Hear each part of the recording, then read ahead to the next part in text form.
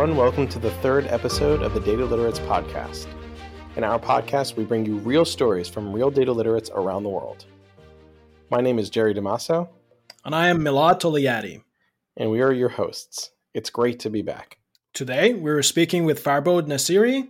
He's the Senior Human Capital Transformation Director at PwC. How are you guys doing? Pretty good. Good, yeah. How are you? Yeah. Can't complain. Early morning in Toronto. Yes, a little early. Little early. Thank you for joining us.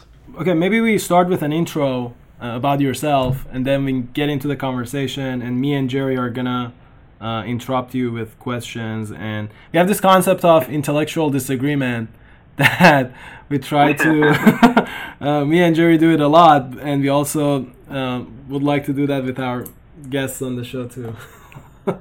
I love disagreements. Let's do it. Let's start that. So my name is Farbod Nasiri. I'm a HR transformation consultant at the moment at PricewaterhouseCoopers in Toronto. I've spent my career past 7+ years in really HR transformation, anyone from thinking from HR op model of the organization, things that they have to think through, anywhere organizations from 1,000 to 100,000 employees, things that an organization have to think through to provide the best services to their employees, to especially in the day and age of the war for talent, to enhance productivity, enhance engagement, and run their businesses really.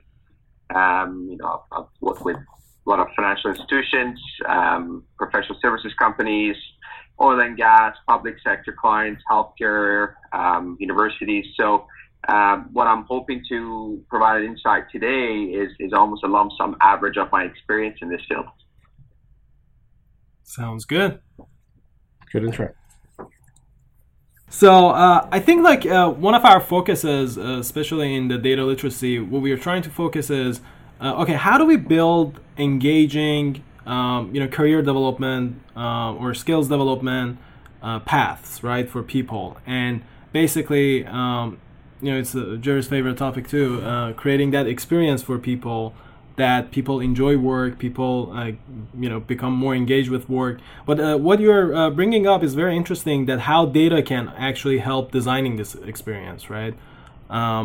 Basically, data literate HR, right? That's what we were talking about here. Not really, making decisions based on gut feeling, but using the data to design all those competency and career path programs. So, what in your experience, how should that happen? What's the starting point? Because one of our areas that we want to focus is really implementation of things for the show. How to get started. What is the end in mind, especially, and then I'm sure people can connect the dots. Yeah, it's a very, very interesting topic. So maybe I'll start off with the fact that today there are a lot of structured and unstructured data under our fingertips about our employees and about our employees' interests. So when you talk about career paths, that's actually one topic that, especially in the world of millennials and now Gen X, that's quite interesting, because the highest reason for talent turnover right now is people, especially the younger workforce, thinking that they're not engaged. No matter how much salary you're paying them, the work isn't interesting enough for them after a little while, because they feel like ultimately, what is this work concluding to, and what's next for me? How can I be constantly challenged and go forward with it? That's a very important topic, because obviously even if you're a startup all the way to a big corporation, right now you're in a war for talent. So, and that career path is becoming ever more important for the young generation. There are many ways to really think about this. There are actually cultural aspects to this around the digital organization and how that digital organization manifests itself to leadership. How do you how do you make sure you basically create a workspace that people keep innovating? So even if you're a startup or you're a big organization, how do you create these little hubs that keep innovating and feel like a small shop, an entrepreneur shop that keep developing new ideas? So there's a culture element to this. How you manifest decisions, making it very agile and quick. If you have an idea, let's get it started. Let's actually prototype it rather than going through hoops and hoops of decision making. And right now, banks deal with this a lot. And it goes back to how do you make sure that our leadership are supportive of this culture? And it goes back all the way to the C-suite of the organization, CIOs, CFOs, CHROs. They need to work collaboratively together to make sure they bring this culture up. But at the same time, so now let's bring the data to this. Mm-hmm. Right now, the competencies of these agile teams are now available.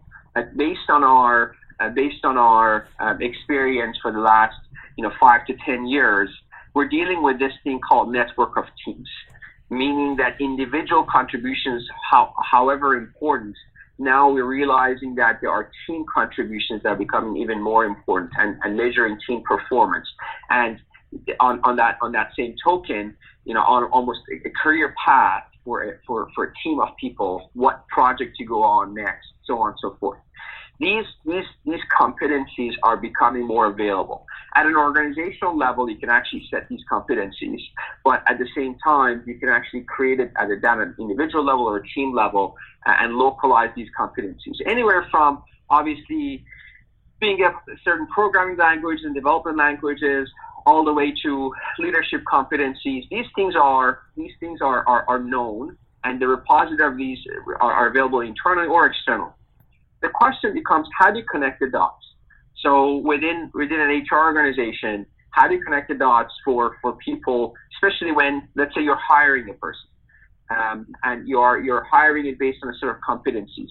Now, how closely are these competencies that you're hiring and doing an assessment on, how closely are they related to the competencies of your top team performance internally? If you have imagine you're an organization of 1,000 employees, you have multiple teams, and you hackathons constantly. And imagine you have one or two teams that always win or do always shine. Do you know their competencies? Like, why do they really, really win? Can you define it? Can you articulate it? Obviously, you could use data as well to get to those points. But can you feed this to your talent assessment pool and make sure you assess based on these dynamic competencies?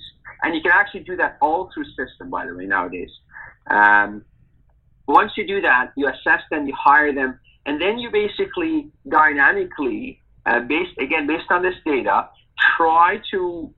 you have to have your job family sorted. You have to have your, you have to think through how, based on what's relevant in the market, what jobs, what teams, what projects are going to come to your organization next.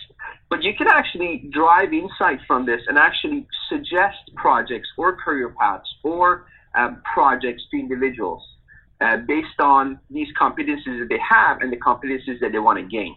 So if I am, imagine if I'm hired as a developer, and eventually I want to move myself into product design and product ownership.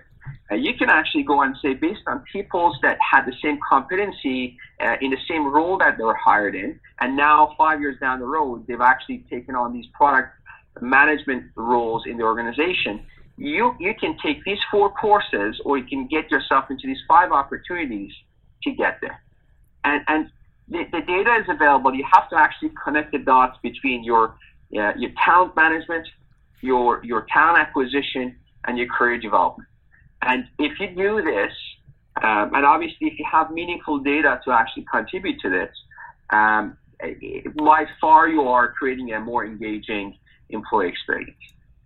So that was a bit of a long answer to your question, Milad, but hopefully addressed it. No, I think that was great. Definitely. So maybe it's a silly question, but do you really think that investing on employee experience is worth it? It's a huge investment. Very, very good question, because I constantly, as a consultant, get asked, and we have, we sit down and do business cases, qualitative and quantitative, for clients to figure out, is it really, really worth it to invest in employee experience? We are living in a day and age right now that all of us, no matter where we work, we are having that consumerized experience every day, every hour, and we cannot possibly engage at any standard below that. If I can order something very, very easily on Amazon, and if I can hire a car, my Uber, and Uber like instantly, and if everything is so easy and accessible for me, it's just unacceptable for me that if I go and now go to work, and I'm spending 12 hours at work, my experience is anything below that. What happens is that automatically I'm not engaged anymore. I just don't care about it, and ultimately, if something doesn't contribute to my productivity, I'm not going to adopt it. And the more this, and then it becomes kind of outstanding, and employees realize that they're not getting that experience there, and the further disengaged they become, especially in the day and age of war for talent. And this is real. I mean, you guys are living it in New Jersey. A lot of folks are living it in the Bay Area. We're living it in Toronto. That lack of engagement and adoption, especially of organizations' culture. Imagine you're just new hire with a lot of potential coming to this organization. You're realizing that you're just having the suckiest experience anywhere you go into this organization. Anything from doing the basics to having conversations, having decent career path discussions and performance discussions with your boss. You want to go and sign up for just little learning opportunities, anywhere from courses to all these micro learning opportunities. They're not there.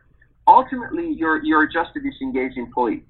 And there are so many researchers that have done, latest article I was reading about IBM that actually literally quantified this.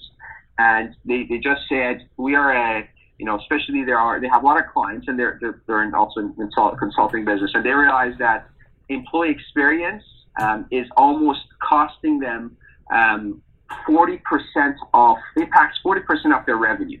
So they've done an experience in saying, for the portion of our employees that are fully engaged, we're realizing we're getting 40% better throughput out of them, and that's reflective of obviously the sales that they're doing on their consulting engagements, further sales, so on and so forth. So a lot of it has been quantified. So that the short answer to your question is definitely. What organizations have to really think through is, because it's a fancy word, employee experience. Where do they want to invest their efforts and time to enhance employee experience? And it's not about having tons of systems. It's not about necessarily going and checking on everyone and making sure everyone is having a great experience. It's about creating an experience in the flow of work. Meaning, if I am doing something, and if I want to, at the same time, you want to get some pulse surveys from me, and you want to make me sign up on certain things, and let's say there are HR activities that I have to do, it has to be done through the flow of work without even me noticing it that I'm doing it. And I think that's the most successful projects that I've seen in employee experience. That's interesting, because I had two more questions. I think you kind of answered both of them. One was, how do you measure basically the ROI of employee experience? And you had an example for that.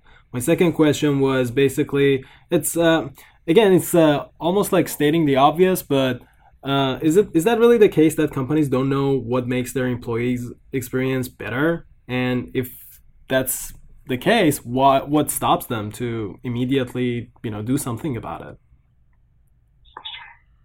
It goes back to the fact that how do you define employee experience? How do you define employee experience? it goes back to the organization's culture. It really goes back to your DNA and the nature of the work that you're doing. I mean, if you are, let's say, a utilities company, if you're a manufacturing company, what you define as employee experience is significantly different than if you're a financial institution. But what I boil it down to, when I normalize it to, is some key attributes. I go and measure employee experience in enhanced adoption, in enhanced engagement, in further innovation, in further participation in things that are voluntary. I mean, if it's a matter of a voluntary activity or a project that has nothing to do with your day-to-day job and work, and see how much, what's that turnout looks like, and how much people are engaged to do this. These are the things that I call kind of attributes of good employee engagement and employee experience. So that's what and you can, there are so many metrics that you can go and measure this on, right? If you are anywhere from, let's say, you've created a program. It could be, let's say you've created a wellness program, right? So you are a new organization, you want to attract new talent, and you said, I'm basically creating this wellness program, mini exercises, challenges. We have different groups and they participate in challenges, and whoever has the highest amount of exercise within a week or a month or whatever, they win this prize. You can obviously, going back to data and workforce data, you can now easily measure this level of engagement and which contributes to that experience. And now start measuring productivity based on that. So teams that have participated in these programs, how more productive they have been. And, you can have these defined in their performance plans to say, for instance, if I'm talking about a team of, sales folks, versus if I'm talking about folks that are, let's say, on a shop floor and making certain things, and so their throughput is measured, you can measure it and connect the dots. So going back to your earlier, question, imagine you have initiatives that you think are contributing to employee experience. Then you can actually go and define it and say, well, I'm going to say, I'm going to see it through the lens of productivity and engagement and participation. Then you're going to go and define these metrics and say, how do I make sure I understand people who are really engaged and really we think that they're really into this program, and you go measure that. And then you run it for a longer period of time and see and measure productivity of these folks and see how has that changed. And obviously you can always do these things in pilots and pockets. And you 6 months down the road, you bring back the insights and say, these teams that we thought they were more engaged because of whatever we did that enhanced their experience, actually their throughput was 30 or 40% higher. Maybe now let's actually expand this pilot to a broader population of employees. And there are so many use cases of this that are out there, from airline industries to financial institutions. There are many use cases for this, and they've all seen extremely positive results.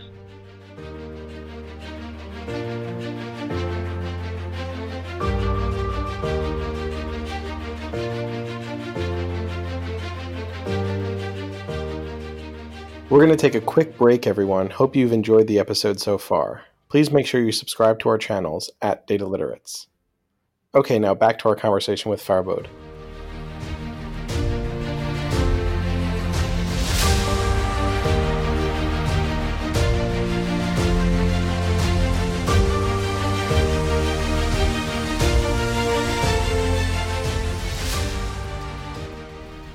So, Jerry, I think one of the topics that we talk about is creating that skills development program or data literacy program in organizations. And when we talk about that, we're targeting the whole enterprise, right? From business users to executives to developers, business analysts, all of them, right? Yeah. And one of the challenges is that, okay, you may design a perfect program in terms of resources, in terms of the flow. You have, probably a portal, you have, all sorts of videos and, PDFs, whatever, right? access to mentors. But adoption of that program might be a challenge, right? And I think from what I'm hearing is, maybe that can be a discussion, that if you don't have a good employee experience in general in your organization, maybe that data literacy program, the adoption for that program might not be high, because you have two options. You can force people to go through that program, right? Or you can just say, hey, this is something available out there. We want to make you, make better decisions at the end of the day. Hey, sign up for this program. Whatever academy, like the name of your company, academy, right? Data Academy. So I also think there is another correlation. If you invest on data literacy programs, that might impact your employee experience, because they may think that, oh, you're investing on them, you're basically everything is about data these days, and you want them to become more data literate, and they will appreciate it. So let's talk about that, like the relationship between these two. That's definitely, it's interesting that you actually say that. It triggered some other thoughts for me around how to enhance learning within an organization, and kind of push learning to individuals while making sure they're still engaged. Right. Right now, there are so many innovations happening in that segment of learning. Organizationally, we used to have these classrooms and classes that you have to go and enroll, and programs that would take like a week from someone.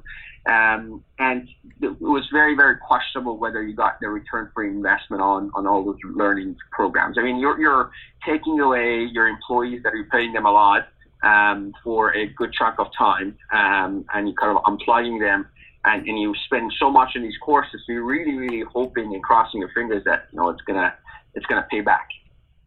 And a lot of organizations are realizing that it's this old school classic way of learning is just not paying off. So many opportunities right now to change that experience. The concept of peer-to-peer learning. So imagine you have a few individuals that are really, really into a topic, and you actually call them subject matter experts. Why not giving them opportunity to create content and push that to the rest of their folks and peers? Very much similar to social networking, very much like professional networking within the organization. You actually push learning content from peers to peers and enhance engagement like that. Another concept of micro learning, so meaning just bite-sized learning in the flow of work, rather than you, let's say, creating a data science program or data science 101, and take employees for a good few days to just fully immerse themselves in the program. Why don't you chunk it up into manageable pieces, and just within the flow of work, just push like these 5 minutes, 10-minute things to your employees, without them even realizing they're participating in a big broader program or course. There are so many ways right now, and you can, by the way, make this all smart. So if I am, depending on the role that I'm taking in this organization, imagine, I'm just moving away from data literacy to any other sort of a learning opportunity. Imagine I'm a new manager in an organization. Based on my role and based on the interests that I've shown in my account profile, you can actually push these certain learning opportunities to me, like Amazon pushes new products to people, saying, well, people who've bought this product like these other products too, you might want to actually consider them. Going back to that concept that I earlier talked about around in the flow of work, you want to make these things also in the flow of work, without people realizing that necessarily they're learning something new, or without people realizing that they are, moving away from day-to-day job and doing something else. You can actually feed these little things, and down the road go and measure the results. And if you realize that, it didn't really pay off the way you wanted, you haven't invested a significant ton. You haven't really unplugged again all your employees to go and join a program or class. You can now tailor these micro learning opportunities or your peer-to-peer learning opportunities and shift it and again measure results. It's just easier to manage. I hope this answered part of your question. That's actually perfect because we also believe in a concept that we call it social learning, and the fact that how you can learn from peers, how you can be part of an ecosystem that you're generating content internally. But one of my questions is there any like scientific proof for this or experimental proof? Like, is that a new thing? We still need to wait until some ROIs come out. Is there any data to back this up? There's certainly, when we say scientific, I don't think right now I don't think organizations would not really have time to wait for scientific proof to come out. Right now, it's more around like an agile experimentation. Mm-hmm. You go and pilot something and see if it works. And if it works, maybe, obviously there are lessons learned for that pilot, and go on and expand the pilot or maybe make some tweaks to it. And based on that, there are tons of use cases around this concept of micro learning. This is anywhere from like a lot of the manufacturing guys and a lot of the people in blue collar environments have created this. So instead of imagine, obviously they onboard the employees and there are like the typical safety and compliance trainings that you have to do, those basic training things that you have to do. But then you go and now, for instance, you want to learn new skills. And, there are so many use cases that they've actually chunked this out into, first, learn this skill.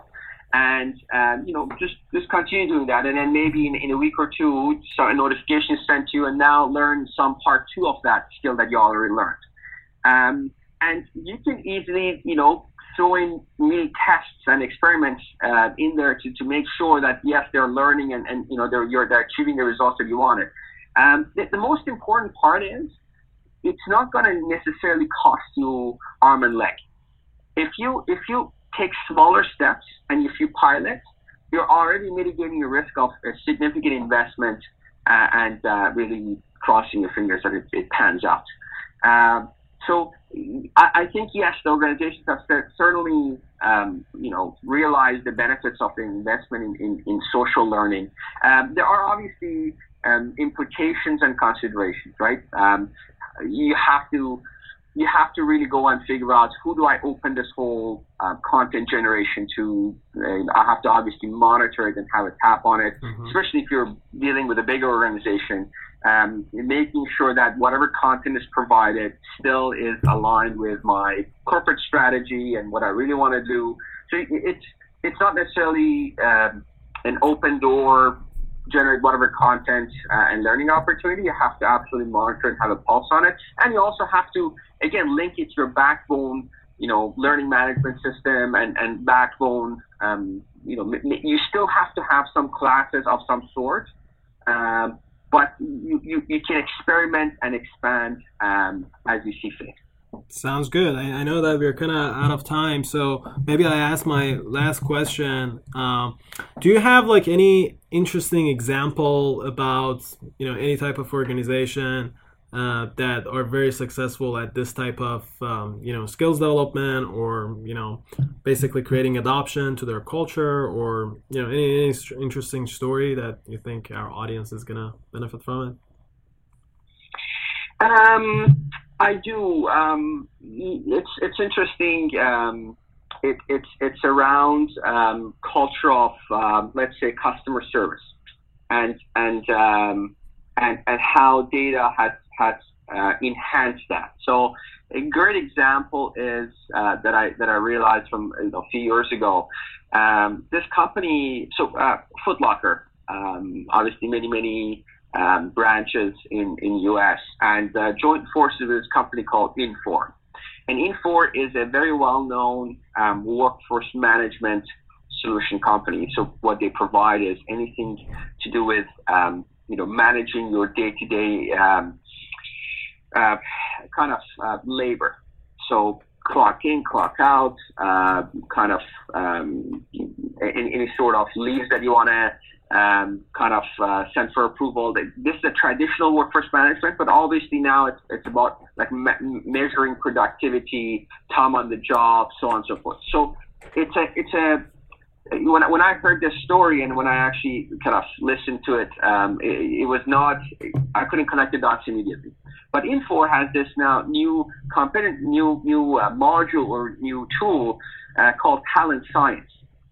And what they do, they go and measure, the example that I brought up earlier, if you have teams that are very successful, or you have, in this case, stores that are very successful at sales and customer service, they went and measured like 18 attributes that contributed to this team's enhanced customer service. It's like, why are these guys just so good at what they do?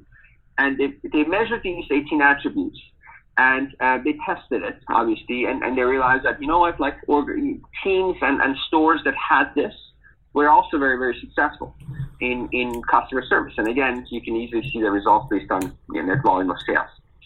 And then they said, okay, why not we actually push this to our talent acquisition? When we're going and hiring people, and they're young people, necessarily not skilled workers, why don't we actually measure, before going and interviewing now nationally, let's say, 400,000 employees, why don't we actually go and push this to our talent assessment tool and kind of weed out some and just narrow down our list of candidates from 200,000 to, let's say, 20,000, or maybe even less, and then ask our recruiters to just interview those pockets. And they did that, and then they said, okay, so we hired these particular individuals. Now let's see how they perform, and they go back and measuring their throughput, their productivity, and their obviously sales skills. And they realized that, again, this was a study for a good year or two. They realized that there is a significant increase in that team performance based on just closing the loop on measuring who your high skill, good people, high performers are, pushing that to your talent acquisition, hiring them, and now also based on those attributes, now go on and train the rest of the folks. And if when you close that loop, you see a significant result. So that was when I heard this story, was actually quite interesting. And now a lot of companies in 2018 are following that path. It's not as easy as I say it is. Obviously, for this to happen, you really need a network of obviously data scientists and business analysts to focus particularly on this project. But I think it does pay off.